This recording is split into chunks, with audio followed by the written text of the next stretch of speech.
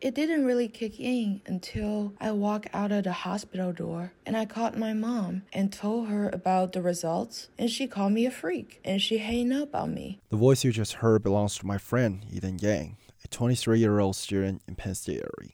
Like me, she is also a Chinese international student. She has been diagnosed with androgen insensitivity syndrome. That is a condition that affects sexual development before birth and during puberty.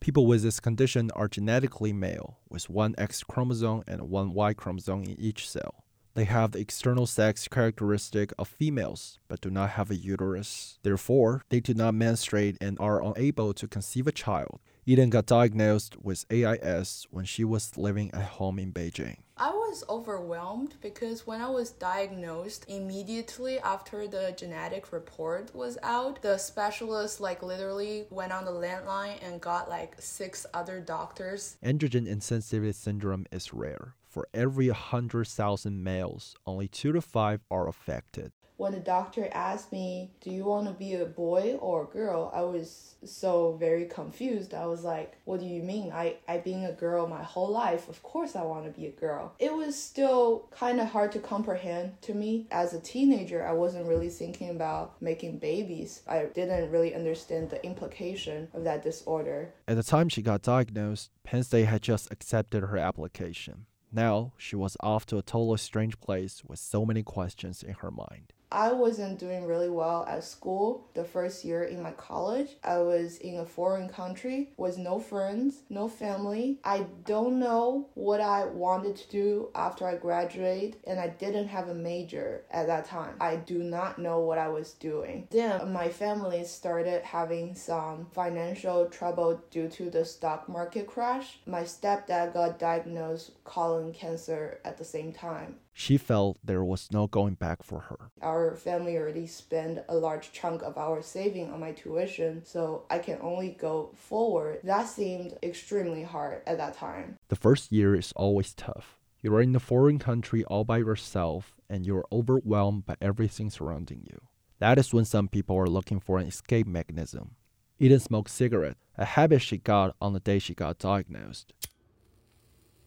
To avoid that guilty feeling and the overwhelming anxiety that attacks me every day, that keeps me away from waking up every morning and go to classes and maintain basic human decency. I just didn't have the motivation to do that. That's when I start seeking stimulations on drugs and escape mechanism in attempt to avoid dealing with all the anxieties and problems I have in my mind. I smoked a lot of weed. I did my fair share of LSD because I feel like I found a key to a magical fairy garden, while outside the fairy garden, it's the stressful, depressing real life that I had to deal with. The problems, both mentally and physically, tormented Eden every day. During the time I was really lost, I had several suicide attempts. I'm not really proud of it, but it is part of who I was. To be honest, partially my suicide attempt was a retaliation to my parents. I feel like I suffered through a lot during my childhood, and that was unfair. At that time, ignorant me thought that I want my parents to feel the same pain that I've been feeling, the loss of will to live. It was like, okay, since you guys pushed me to the edge, now I'm going to jump over the edge so you can watch me fall. But instead of falling over the edge, she fell for Jay,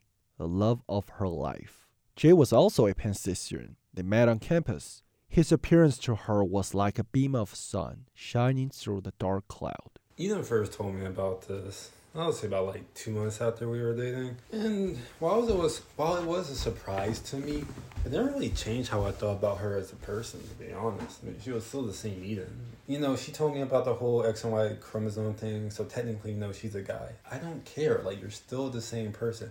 I honestly wouldn't care if you were a dude a few years back. It's not going to change how I see you now. I look at it like this. Am I attracted to you? Yes. Do I like spending time with you? Yes. Do I feel like you're responsible and you'll be a good life partner? Yes. And if you check off all those boxes, then we're fine. Anything else that, that adds on to that, it's just not going to change my feelings about it. Jay loved Eden, but he also had hoped to have a child someday together. They decided not to let the child issue stand in the way of their happiness. Regarding the whole child thing, though, I mean, I eventually do want a child as well. I always thought that when I have a kid, I'm not going to make the same mistakes my parents made. I don't think either of us are going to make the same mistakes our parents made, because when you're in that type of environment, especially when you feel like you don't have a family, or you know what it's like to be, a loner, you can really relate to that. Like as a kid, I see all these kids, their parents picking them up after school, dropping them off, going to their games, supporting them. I just never had that in my life. Like my parents didn't want to start coming to my events until I was like, winning everything or, accomplishing everything. There are so many kids out there that just need a home and, just need that second chance. Eden had come a long way since the day her mother called her freak, but eventually her mother came around and became more supportive.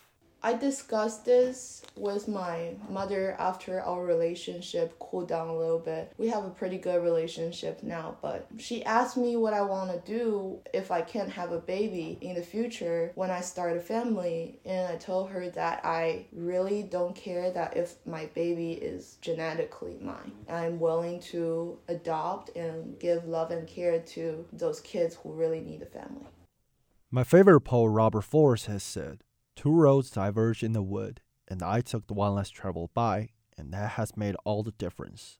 The special physical condition has brought Eden many unexpected problems, but she chose to face the problem straight with real courage.